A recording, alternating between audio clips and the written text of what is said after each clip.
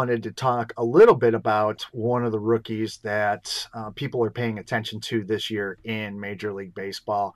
A little time for some future watch, checking in on a Mr. Corey Seager. Ooh. Yeah. Is he related to Bob? I think he is. He's Bob's long illegitimate son. Because he's in Los Angeles. No, I can't say things like that. No, I don't. Oh, okay. I don't think in any way, shape, or form they're related. I certainly haven't heard that to be true. Well, I believe that they spell their last name differently too, so it's probably not. Well, there you go. He has been on the radar of hobby people for quite a while now. Actually, his first cards came out in 2010 as a member of Team USA. And I know let me roll that back a little bit. 2012, I believe. Okay, that sounds. Yeah, sounds that's right. a little bit more realistic. He's young, but and so he was drafted selected 18th overall in the first round of the 2012 draft, and he played in the Futures game on Team USA in 2014. Mm-hmm. Did well, and anytime you're the MVP of the California League and end up being ranked by MLB as a top 10 prospect in the entire league, not in just somebody's organization, you're obviously going to garner some attention. Yeah. Well, not to mention, he did get called up near the end of last year. Played about a month and a half, maybe a month and a half, and had an impressive stat line. Almost hit 300. He was 295 for his average, 29 RBI, 54 hits. So, Yep. So attention well deserved. I was right. His first baseball cards were in 2020 Bowman draft. Of course they were in a Bowman product, right? Yeah, I was trying to figure that out though, because it's like, this was like right on the cusp of when I got back into collecting. How did they get a guy that was still in high school into a product back then? Draft Not picks sure. and prospects. I'm gonna look into that a little bit. Well, Team USA, it had to be like 16U or 18U Team USA unit. He's in his Team USA uniform. What was interesting last year, he was in a handful of Panini products in 2015. Because when he got called up, people were like, "Oh, yeah, I forgot about that guy." Yeah, but he was in Contenders, Diamond Kings, Immaculate, Prism. But now he's on the radar of everybody again. And so he's got plenty of autographs in this year's products as well. And he's doing okay.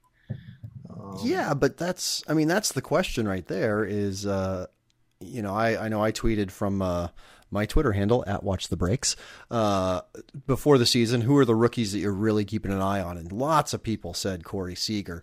And, I told you some of his stats from last year.